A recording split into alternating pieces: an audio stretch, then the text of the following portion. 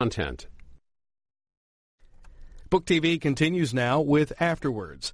Cornel West explores Martin Luther King Jr.'s radical political thinking, a side of the late civil rights leader that the author argues has been diminished and sanitized. Cornel West speaks with Khalil Gibran Muhammad, director of the Schomburg Center for Research in Black Culture.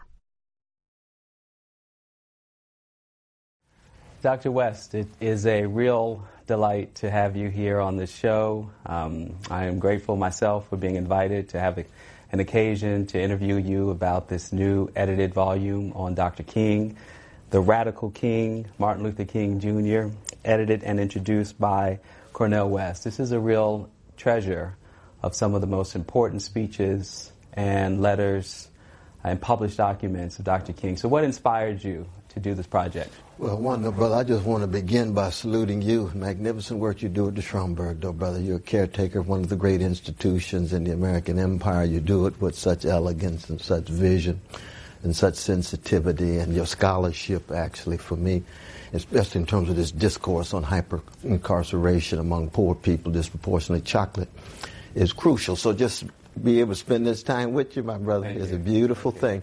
But when we think of Brother Martin King, we really are thinking of the same tradition that produced you, that produced me. He's one of the great moments in the tradition of a grand people who, in the face of terror and trauma and stigma, was able to generate levels of love and vision and unbelievable high-quality service to the least of these. He is a Christian minister, first and foremost. That is his calling. And what I thought is very important, you and I know that Brother Martin gets deodorized every January. He gets sanitized and sterilized every January. Santa Clausified. Yeah, they Santa Clausified it, brother. What do you mean by that? Turn him into an old man with a smile, toys in his bag, handing out gifts. Everybody got a smile on their face, and the FBI is saying, he's the most dangerous man in America. And other black leaders are saying, when they're trying to organize poor people and critiques of Vietnam put forward with such power, he's now betraying the movement. He's un-American. He's a traitor to the country and so forth. And so what does Martin do? He says, you never knew me. You never knew me. I'm called to love babies in Vietnam, babies in Appalachia, babies in South Side of Chicago, babies in Harlem, babies in Ethiopia. I'm a Christian minister. For me, justice is what love looks like in public, just like tenderness is what love feels like in private. That's Martin King. But there's no Martin without Ella Baker, without Stokely Carmichael, without so many of the freedom, Diane Nash. We can go on and on. Fannie Lou Hamer. Talk a little bit for a moment about the Santa Clausification with respect to African Americans, because I think that part of what you're describing is a kind of historical amnesia for the fact that Dr. King was not always well loved within the black community. And you cite a pretty remarkable poll from late in his life that says that 55% of African Americans did not support Dr. King on Vietnam and ending poverty. And I think it was the ending poverty part that caught me off guard. Yes, no, it's true, and it's very sad. You got 72% of Americans across the board, all colors, and 55% of black people disapproving with Martin. You remember what Whitney Young said to Brother Martin in terms of you setting back the black freedom movement. Martin looked at him and said, what you say may get you money from a corporation, but it won't get you a foothold in the kingdom of truth. Typical intra-struggle within black leadership over where to go. See, Martin was saying, corporations not going to dictate what my conscience actually is. Right. I know the difference between right and wrong. Absolutely. And big money and all of the thrills and the access to power is not going to determine what I say. You see, Martin was like John Coltrane. Man, he could have been doing my favorite things for the rest of his career and been a multi-millionaire. He brings in Eric Dolphy, Archie Shepp, young brothers.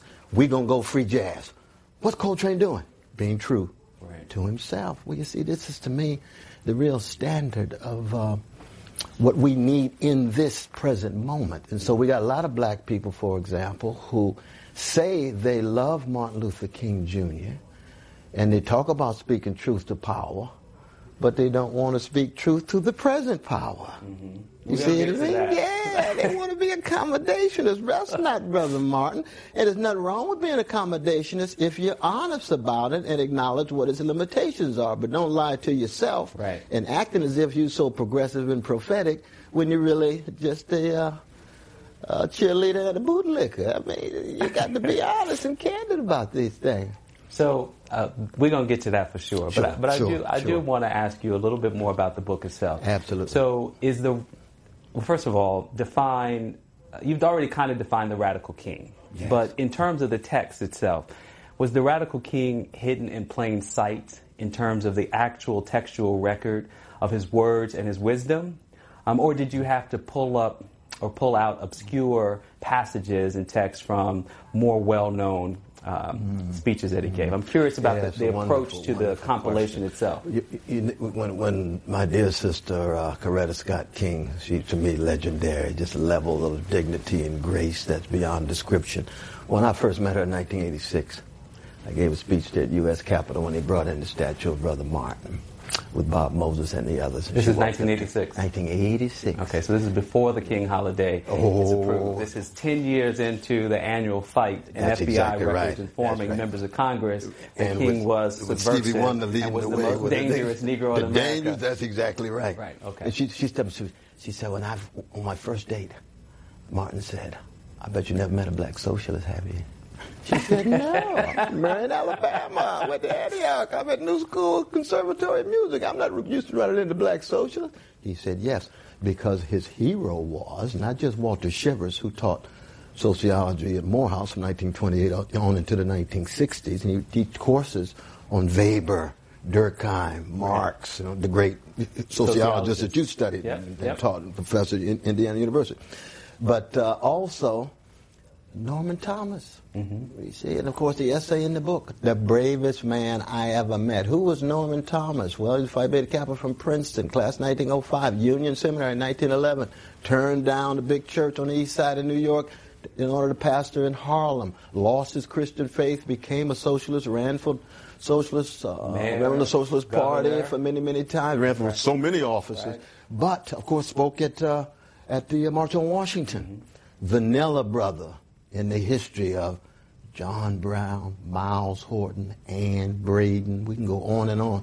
White brothers and sisters fundamentally committed to the freedom of everybody, including black people. And Martin says, Norman Thomas is a fundamental part of who I am. Yeah. He's not as much as Benjamin Mays was. Benjamin Mays is legendary, iconic for good reasons, right? But he's a part of who I am. Can I share a story that you, you allude to this story, but I found it fascinating. Yes. So in 1952, Dr. King and Coretta are dating. They're not yet married. And you cite a passage from this letter at the top of the book, but my sources gave me a little bit more detail. Oh, that's fascinating. The passage here indicates an exchange of ideas and romance between Dr. King and Coretta at the time. Now, what's interesting to your point about Norman Thomas and socialism, they talked about having both read Edward Bellamy's 1887 utopian socialist fantasy, Looking Backwards. For some reason, I've forgotten the full name of it. But and in this letter, he writes to Coretta, and I'm gonna read what he says. He says, "I'm not a conventional Baptist minister. I believe in the social gospel. It's not enough to save souls. We need to change society so the soul will have a chance. My father was a thoroughgoing capitalist, but I don't want to own a lot, and ignoring people's need is wrong. I'm much more socialistic in my economic theory than capitalistic. Capitalism has outlived its usefulness. It takes the necessities from the masses to give luxuries to the classes." I find it fascinating because that's 1952. That's our brother laying it out already, which means when he goes back to gut bucket Jim Crow South, he already has this legacy inside of him. Right. But you know what I love about Martin, though, and what in some ways sets him apart from most black people and most black leaders, but Malcolm is a part of it and Ella is a part of it, as well Stokely is too, his radical love. And it's a radical love and a radical freedom in a radical love, which means from the very beginning, he's letting Coretta know, I'm a different kind of Negro. Now, there's Benjamin Davis in Harlem. He's communist. He's already elected city council and so forth. So it's not as if socialism... And A. Philip Randolph is democratic socialist. Had already been a socialist. That's right. But at the same time, when it comes to mainstream black education, or when it comes to mainstream black leadership, being explicitly socialist like that is not the best way to win the popularity of the black masses. Mm-hmm. And Martin's already letting her know. Now, of course, she's right there with him, too. Yeah, that's and right. she's going to be pushing him on, pacifism, pushing him on critiques of empire. I think this is also comes back to the bigger argument that you make, and what I see is your attempt to make an intervention, shall we say a radical intervention, because, annually in the run-up to the King holiday, we get a lot of the Riverside speech, we get a lot of anti-war speech making upon Dr. King, or that Dr. King made, but it denies the truth of his own story, which is not that he began swept up in the forces of history that took him like a tidal wave into Montgomery bus boycott, and he fell out on the other end with Bayard Rustin by his side and giving him counsel on how to fight the good fight, and that it was really just about civil rights, and it was just about a seat at the table, and it was just about being able to be first-class citizens. But in fact, he already came with a kind of economic blueprint built in. So by the time you get to the Vietnam War, by the time he's seen the limits of legislative action in the civil rights movement, he's already been committed to fundamental revolutionary change, the kind of change that, as you and so many others have pointed out, shifts this country from a thing-oriented society to a people-oriented society. So you're absolutely right. I think when we talk to our dear brother Harry Belafonte, he's one of the great freedom fighters still alive, who meets Martin very young. You go into Brother Harry's apartment, you see that wonderful picture of them in the basement of Abyssinian, first time they meet. Rich dialogue, right? Harlem at the center, but Belafonte bringing the legacy of Du Bois and the legacy of Paul Robeson, and Martin King bringing the legacy of Benjamin Mays on the one hand, but also this intellectually curious young Negro genius born in Atlanta, to Alberta and to Daddy King. And of course A.D., Alfred Daniel, that's his brother. That's right. And Christine. Because it's a family affair. Sly Stone's right about that. It's a family affair. There's no Martin without his family. That's right. Just like there's no Martin without the movement. Right. The movement helps make him. The family helps make him. And that's very important, because I think, especially for young people, and I think especially of the Ferguson generation, who I love so deeply. I think that they're courageous, they're visionaries. I'm talking about the Tef Poles and Ashley Yateses and the Netta. Philip Agnew. Philip Agnew is, I think, a giant in so many ways, but also Brother Torrey, and then William Barber, who's older generation. I think he's probably the great king-like figure of our time. But all of these folk who gained a deep inspiration as well as analytical illumination from Martin King, what they recognize is that part of a tradition. They're not isolated individuals on a pedestal. That they recognize, just like you and I, we are who we are because somebody loved us. Somebody cared for us. And the question is, how much loving and caring will we do in the short time we're here, from mama's womb to tomb? That's what Martin understood. And he got a whole lot in 39 years. But early on, he's already bringing this critique of capitalism, not a trashing of money-making or an ugly rejection of markets, but it was a very subtle analysis that puts poor people and working people at the center. So it's not dogmatic. Any weapon he can get and use, it could be Marxist, it might be feminist later, anti-homophobic later, it might be from liberalism in terms of critiques of centralized power in the public sector of the nation state. Right. It might be even conservatism in terms of the crucial role of family. Right. It doesn't have to be patriarchal family, but family is still very important. Church. Right. Doesn't have to be patriarchal church or highly commodified church these days, Well, one of the things that you emphasize is that you call him a revolutionary Christian and a Christian blues man. And I think it's obvious that he's a minister to us all, Reverend Dr. Martin Luther King, but in some ways his civil rights activism can get lost in his faith walk. Yes. And it seems to me part of what you assert here is that his faith walk was critical to his radicalism. Talk a little bit about that. And one is because the brother would never sell out. And you only sell out when you are experiencing spiritual blackout. You're only willing to sell your soul for a mess of pottage when you reach the conclusion that the grounds of your hope no longer can be sustained at the spiritual level, and therefore life is only about the goodies available in time and space, and I'm going to get as many as I can or as much status as I can. You say, oh, so the kingdom of God has become a brand. No. The black freedom struggle has become a commercial. No. Beloved community has become an advertisement. No. Well, we live in a highly market-driven, commodified culture. Everybody concerned about money. Wu-Tang Clan is right. Cream. Cash rules everything around me, but it doesn't have to rule me. Well, see, when Martin comes along and says, lo and behold, I'm a jazz man, I'm a blues man, I'm improvisational, flexible, and fluent, using any weapon I can to empower these poor and working people, beginning on the chocolate side of town. And that's very important, because a lot of people love Martin King because he loved white brothers and sisters. That's a beautiful thing. That shows a spiritual maturity. But he didn't go to jail because he loved white brothers and sisters. He went to jail because he loved black folk. When he's in that paddy wagon that I talk about, 4.5 hours in the dark with the German Shepherd on his way to Reedsville prison, and when he gets out, and Andy Young told me he could hardly walk, and all he could say is, this is the cross we must bear for the freedom of our people. That's spiritual. That's deep. You know this brother ain't gonna never sell out. And it's also, I mean, it's a deep connection to the life that Jesus actually led, right? Which is, I mean, we can say least of these, but he actually meant it. Right? So his diagnosis of the world was that these people, my people, are truly the least of these, not just here in America, but globally. And I'm glad you mentioned Jesus, because Martin was such a Jesus-loving, free black man. The way Malcolm, you know, was a Allah-loving, free black man. Abraham Joshua Hesch was a Torah-loving, free Jewish man. The way Toni Morrison is a free black woman rooted in her own particular brand of Catholicism and literary genius that she manifests.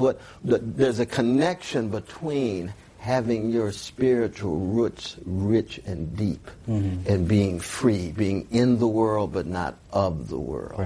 And for Martin, it had everything to do with that Palestinian Jew named Jesus, just like myself. That's my tradition.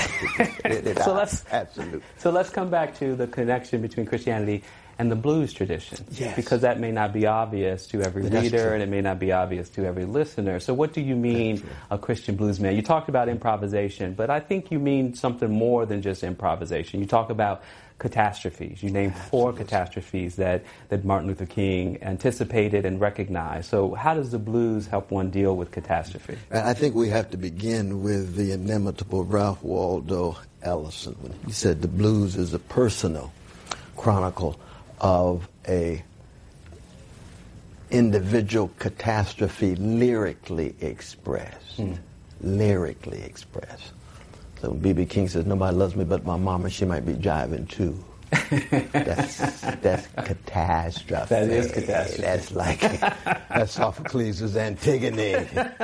Every force in the world and the cosmos against you, the one person you thought you could depend on, she could be jiving too. Now, how does B.B. King sing that song? That's the B-side of The Thrill Is Gone, right?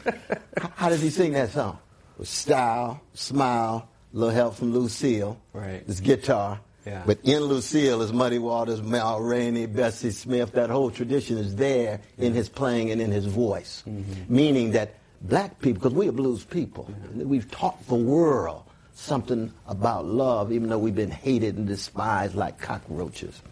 We've taught the world something about justice, even though we've been treated so unjustly and unfairly up until this very moment. The blues tradition is a tradition of a people who looks catastrophe in the face, lyrically expresses it, critically examines it, candidly speaks about it, courageously lives, and is willing to die for that love. It's the caravan of love that the Isley Brothers sang about.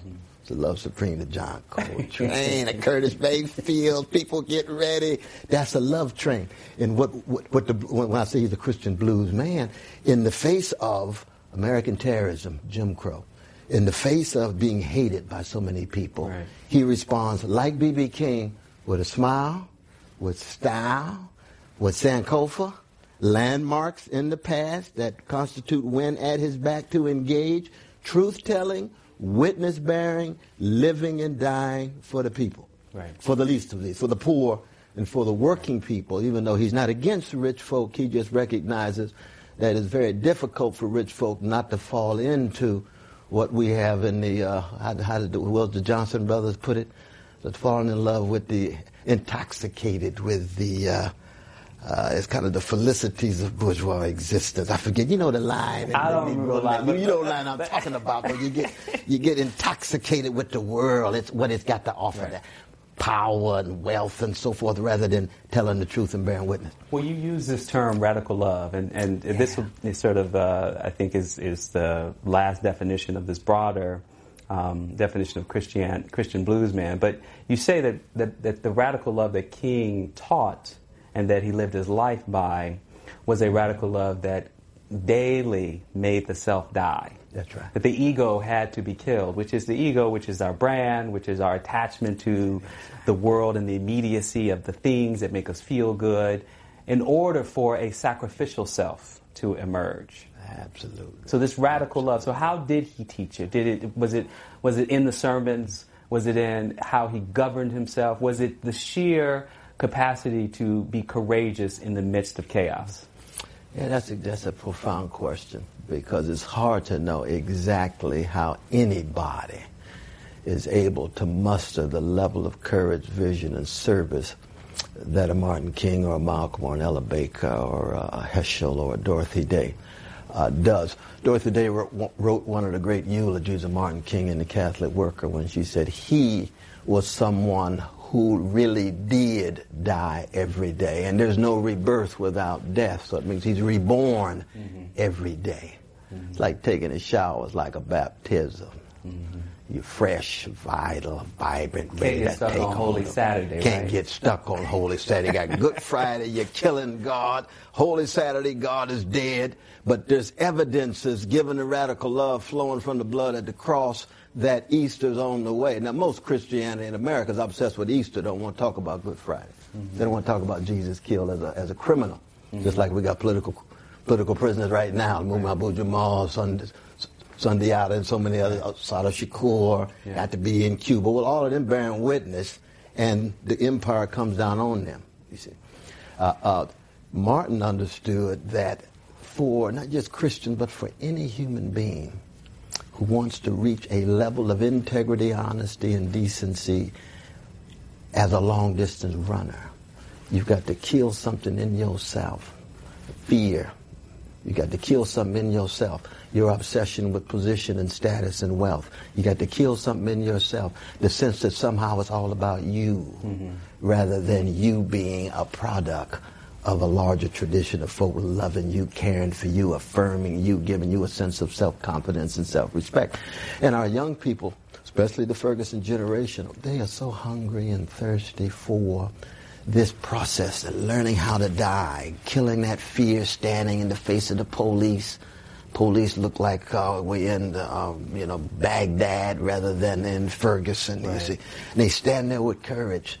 And of course, my fundamental question always is, how do we channel that legitimate righteous indignation through a love and justice rather than a hatred and revenge? And that's Martin's question, and I'm part of that. And you spent some time 20 years ago writing about nihilism amongst young people. That's exactly right. Yeah.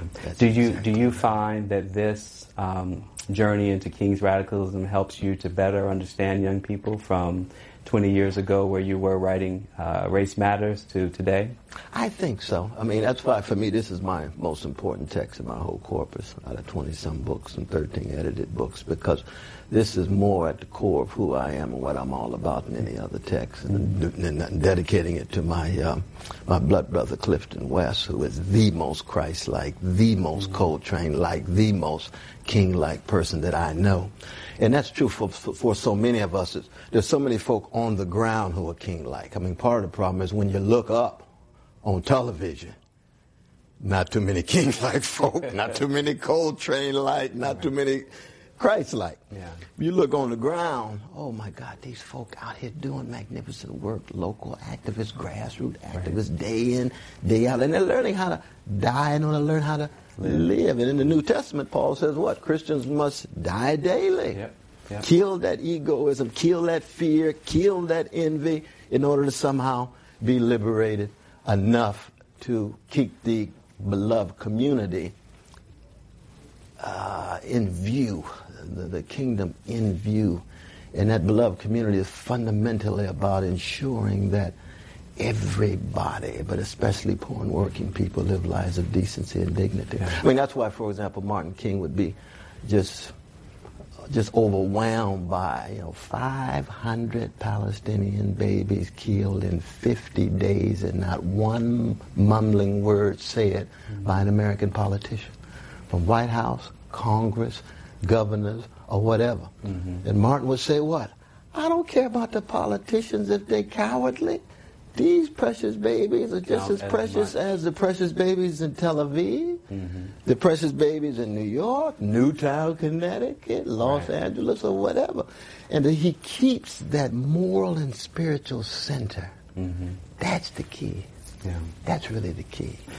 I want to talk to you about Martin's sense of history because I found, certainly as a historian, I was taken by some of the entries that really articulate a powerful sense of the importance of history, and that Dr. King himself not only is a product of that historical consciousness and that deep commitment to learning. After all, he did have a doctorate. That PhD. He was a well-educated brother. Nelson Wyman and Paul Tillich. You're absolutely right. You're absolutely right. But that he saw the stakes of historical literacy.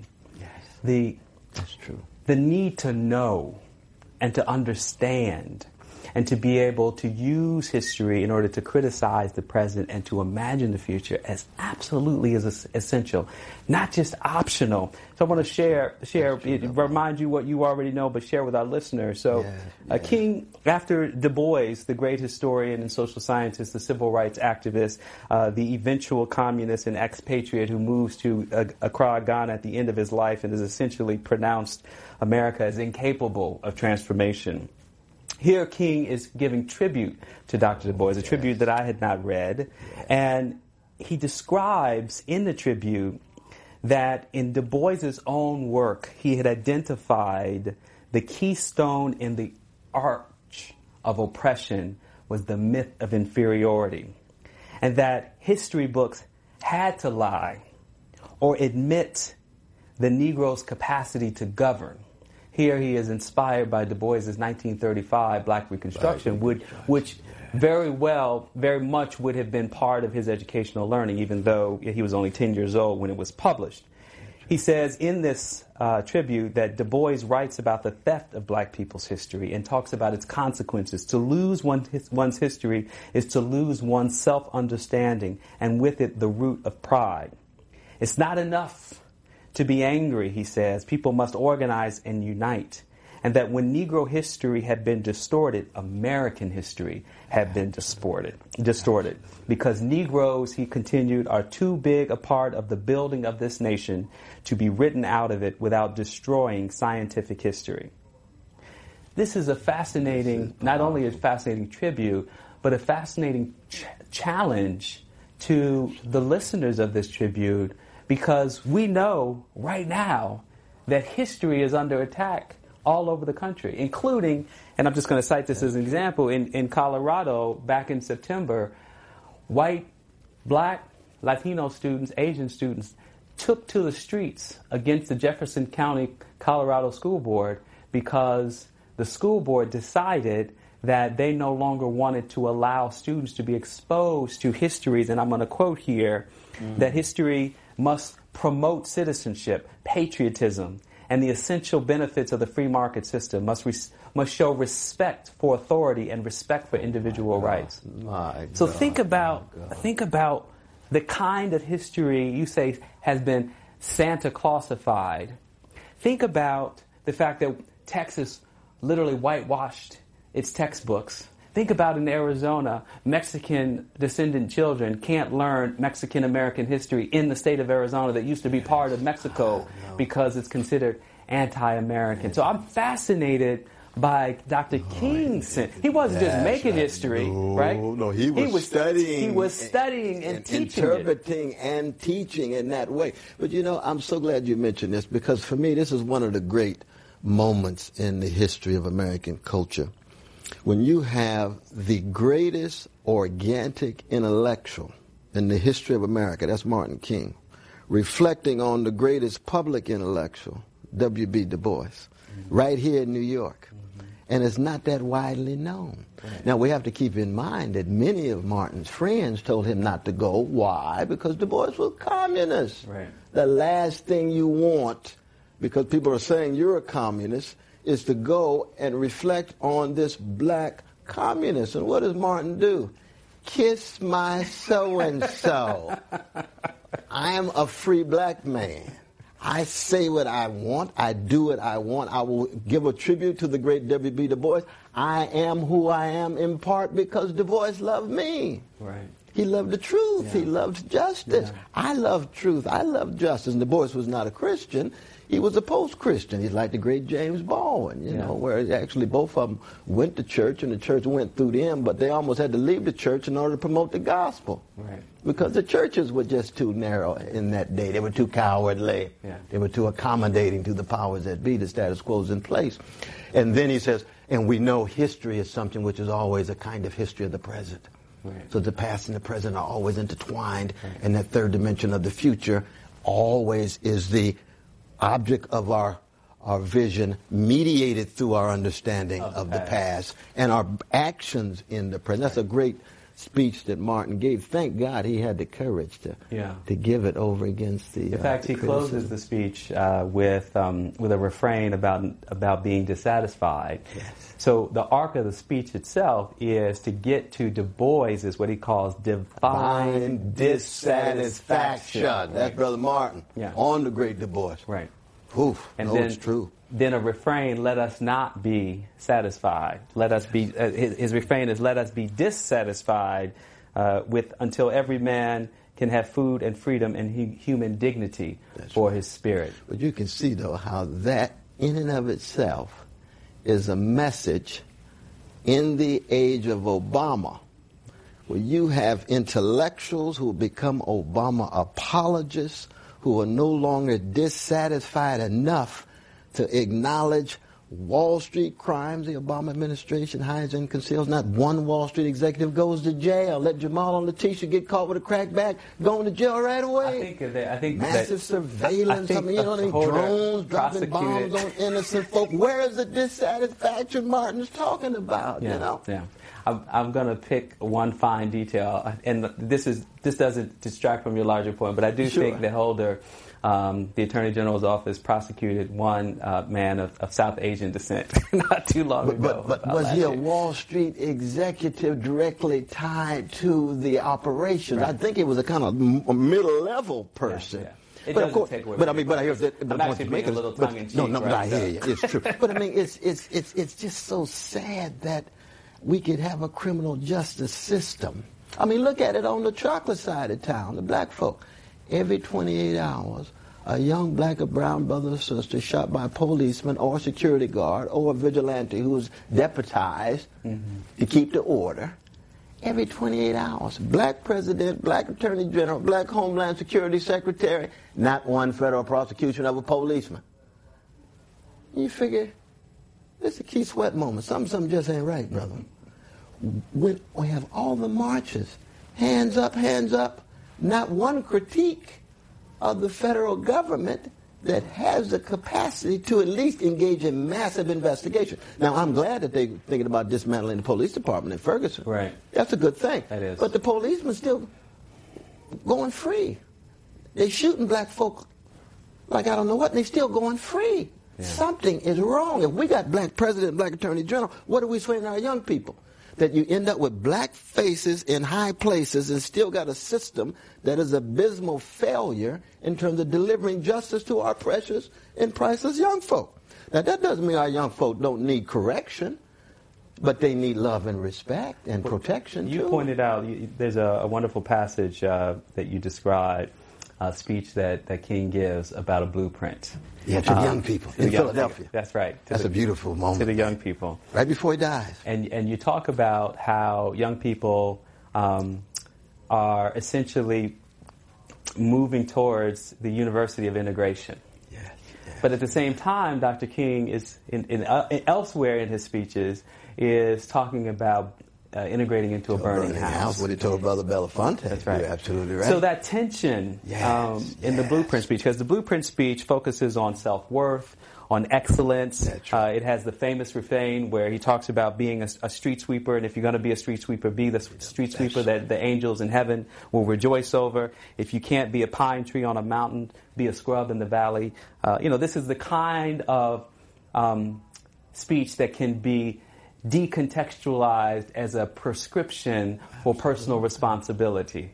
Right? Or even just quest for excellence. Well, not just, but that's where he was. That's the context. Right. But I've heard this speech often delivered in the context of Dr. King's content of character position. Right. So, yes. Right. Yes. So we're back to the King made for a Hallmark commercial. Right.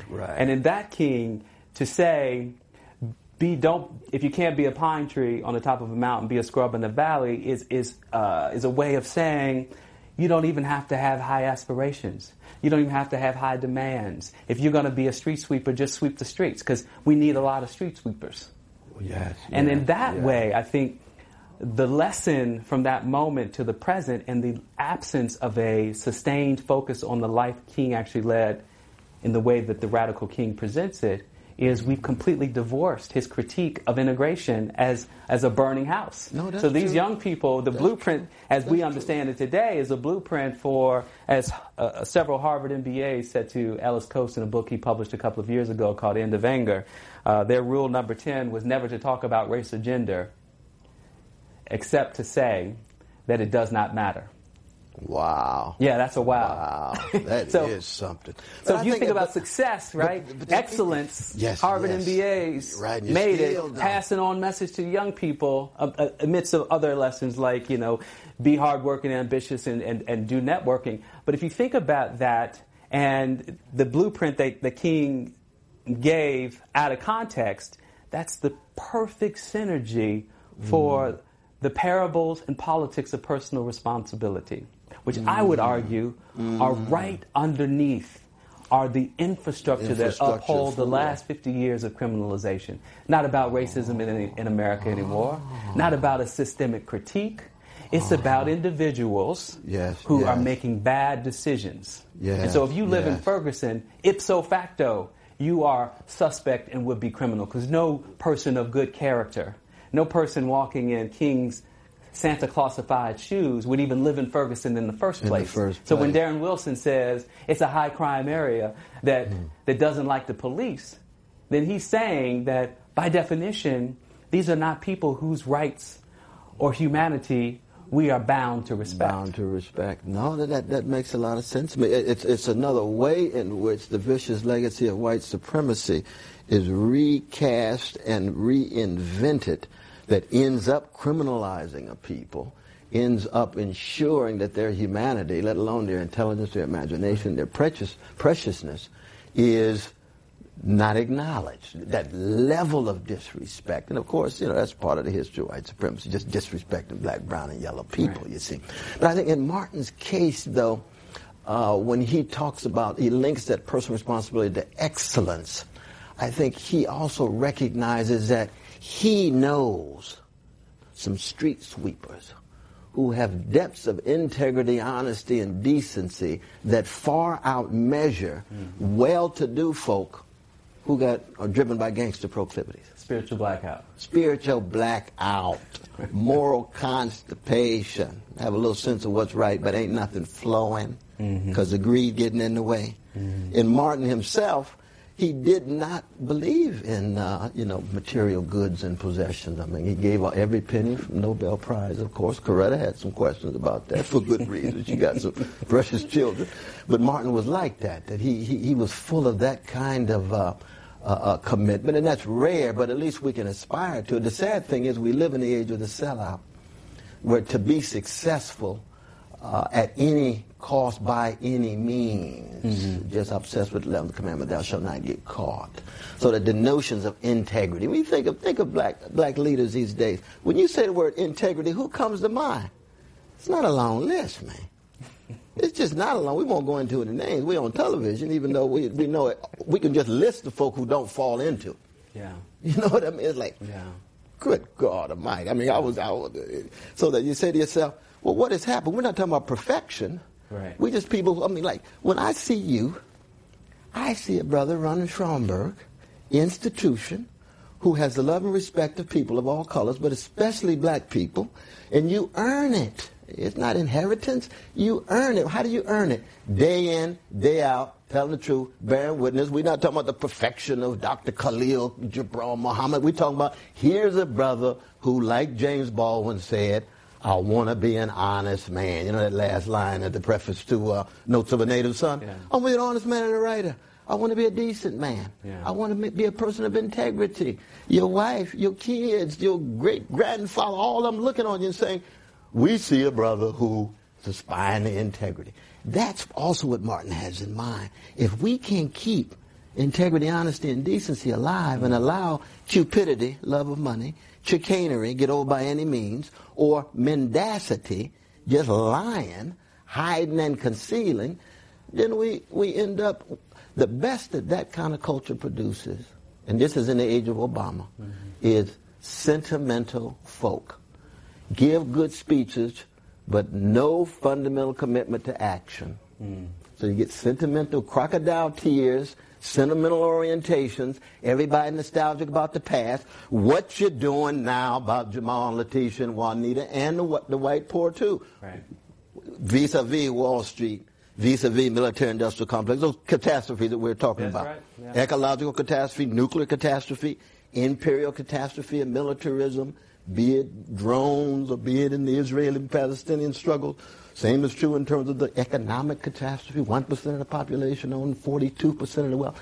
In the last 6 years, the top 1% of the population got 97% of the income growth. Yeah. And we can't agree on a minimum wage, right? But we can't even say it publicly unless somehow you're too critical of black folk. We have had 3 problems ever since we got here. First African off the boat, dignified, on his way to the slave auction. What? Too much death too early. Too much poverty, chronic, not enough self-love. If we had black folk who loved themselves, respect themselves, eliminated poverty, and didn't have too many early deaths. Yeah. Some deaths are inescapable, disease, but we can fight some disease. If we had all 3 of those, man, we have so many John Coltrane's and Nina Simone's and so many Aretha Franklin's and Curtis Mayfields and Donny Hathaways and the Emotions and the Whispers and the Dramatics and the Delphonics. And that is a level of excellence. All of those folks, excellent. I really appreciate you reminding me and the viewers on exactly what he meant by excellence in that speech. So just a kind of way to think about the times we live in, and you referred to them as the age of Obama, and I think the age of Ferguson. That's true. There they go. Where they come together, interestingly, and where Dr. King intersects with this moment is James Comey, the current director of the FBI, and I say this at the risk of opening a new file on myself. Oh, no, they got one on you already. That's a compliment, brother. We both got big files. That's a compliment, man. We try to be true to what shaped us. You know what I mean? Doesn't mean us to hate people. We just keep bearing witness. All right, so... Don't go ready. So he gave a speech on February 12th before the law enforcement community of the FBI. And I think what surprised many people, and certainly surprised the press and others who analyzed the speech, was that he mentioned Dr. King and the file that J. Edgar Hoover opened up on him with Bobby Kennedy's approval after the March on Washington speech in 1963. And he says he keeps the approval, the order and the approval on his desk as a reminder of the sordid history of the FBI, as a way of remembering mistakes that the FBI has made in the past, and to hold up King, Dr. King, as an example of a real American hero who was victimized by its own government. Now, what's fascinating about that is that, generally speaking, that is the way in which we end the story, right? Triumphed over the smallness of people, of mind and heart in the moment. That's right. And yet, the director goes on to talk about implicit bias amongst law enforcement officials, not just in the FBI, around the country. He talks about his own Irish forebears who were both members of law enforcement but also benefited from their whiteness despite racism in their times. And he talks about the need for engaging the African American community on its historical understanding of police brutality, as well as white officers in the larger law enforcement community to come to terms with its own biases. Now, that's all there. But here's the part that perfectly mixes the Dr. King that we want to remember up with the Dr. King who actually lived. So here, in this part of the speech, talking about the age of Ferguson and Obama, says the answer is a fourth hard truth. These are the hard truths that he mentions. He says, if we're so that we would be, the truth is, the fourth truth, the truth is that what really needs fixing, an important qualification that does not attach to the other truth, is something only a few, like President Obama, are willing to speak about, perhaps because it is so daunting a task. Through the My Brother's Keeper initiative, the president is addressing disproportionate challenges faced by young men of color. For instance, data shows that the percentage of young men not working or not enrolled in school is nearly twice as high for blacks as it is for whites. This initiative and others like it is about doing the hard work, and I emphasize, to grow drug-resistant and violence-resistant kids, especially in communities of color, so that they never become a part of that officer's life experience. Drug-resistant and violent-resistant kids. That's the real problem that the president is addressing. So in all of this, in this superstructure of ideas about the history of policing in this moment, essentially only the president is showing leadership on talking about the real issue of black inferiority. Right? Wasn't this exactly what Dr. King talked about, the arch of oppression, the key arch of oppression? So even for a man who I believe in his heart is saying the right thing, he believes he's saying the right thing, he's certainly pushing the envelope on recognizing bias and racism in law enforcement, still articulates and retreats to this fundamental understanding that black people are broken, and if black people weren't broken, we wouldn't have this problem. We wouldn't have the problem. So that in other words, the damage is always on black people and not on a vicious system of injustice with decrepit schools that too often generate soul murder among poor children, levels of unemployment and underemployment, indecent housing, still not enough available health care. Given all of that social neglect and economic abandonment, the problem is still put on the backs of these damaged people. On the least of these. On the least of these. But every empire, from the beginning of time, has told those kind of lies about precious, poor, and working people. And Martin is part of this, not just black history, not just American history, not just modern history, human history. Going all the way back from the very beginning, having the courage to say, people in power, no matter what color you are, get your boot off the neck of poor people. Now see, we got too many folk, when the Pharaoh is black, they don't want to say a word, but the boot is still on. Right. You see what I mean? I see. When Martin was around, what was his relation to black politicians? Well, we know he was responsible in some ways for the first black mayor. What did the first black mayor do? Not allow him to be on the stage. Detroit, Carl Stokes. That's right, because Martin was too radical. Martin said, okay, I understand the Negroes. I'm doing it out of love for the masses. These folk are scared because they now want to be included in the mainstream establishment. He understood that, but what did he go on to say? Don't become part of the conspiracy against poor people as a black politician. Right. And that's why we have to keep our politicians of all colors accountable. Yeah. You see. One does wonder, as we move into the beginning stages of the 2016 presidential election, Lord have mercy, where we are likely to have a white president again. Oh, so it's going to be another president. There's no doubt about that. It looks like it might be Clinton versus Bush. Yeah. So assuming that, it will be interesting to particularly if Hillary Clinton should win, to see the mental and verbal gymnastics that black people will come up with in order to not criticize the now sitting first woman president, if it happens to be Hillary Clinton, around the issues that will no doubt still be front and center in terms of this country's history. It'll be fascinating. But part of it is, we've lost so much of our moral authority because we will not tell the truth. When black folk are in office, we act as if we want to protect them by any means. And, of course, we need to protect them vis-a-vis lies told by right wing or Fox News or whatever.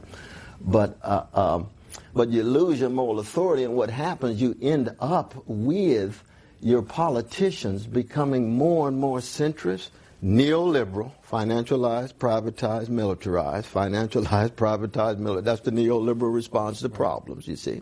And that's true for Clinton or Barack Obama or Black Congressional Caucus or Democratic Party for the most part, you see. Then you got a Republican Party, just mean-spirited conservative. That's a whole different thing. Right.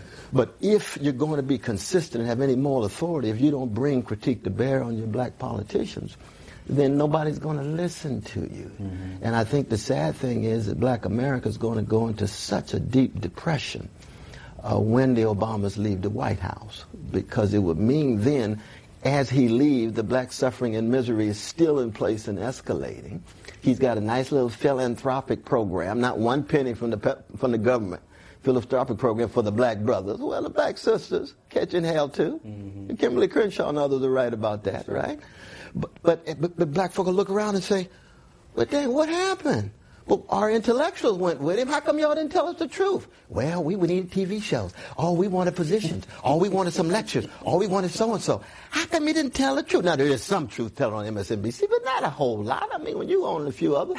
This little sister Christine is strong. I don't know, from Fordham. Yeah. I kind of look for y'all when I can, you know what I mean? Yeah. So that there's some, Jelani is strong on Wednesdays and Fridays and Tuesdays, but other days we'll pray for that brother. So that there's folk who are just caught because they know deep down the tradition that produced them. You can't be true to Martin and Malcolm and Fannie and Stokely and the others without not just taking a risk, but sacrificing your popularity for telling the truth.